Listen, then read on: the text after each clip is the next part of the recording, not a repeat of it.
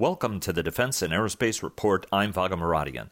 This podcast version of our interview is brought to you by L3 Technologies.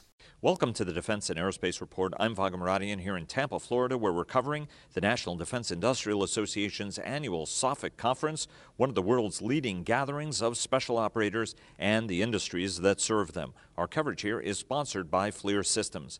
Last week, while in Washington, we covered an event with Army Secretary Mark Esper at the Center for a New American Security, where he discussed the service's modernization priorities. After his presentation, we caught up with Esper at a press conference and asked him for his priorities in reforming the Army's talent management system. It's hard to pick one because I think it's going to take a combination of things that we've talked about in successive meetings. So first of all, what is our philosophy of a career timeline for both an officer and enlisted?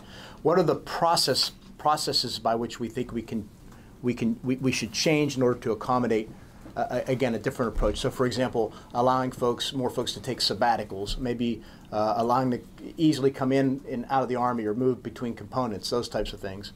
There's the technology piece. I mentioned IPSE. IPSE promises to give us one platform where we can not only do an individual's pay and leave and that type of stuff, but also include their career on there and their talent and how you do that. And we have a program right now, it's called AIM, or AIM 2, where we're actually creating a marketplace to do that. So there's the philosophy, there's processes, there's tools, and there's other things we need to consider, because what we want to do is, rather than every peg fits every hole, we want to be much more discreet in terms of how we marry up an individual and what they bring to the table with regard to the needs of the Army. And that means on the needs side, the requirement side, we need to be more specific about what we're looking for, not just an airborne ranger qualified infantry officer.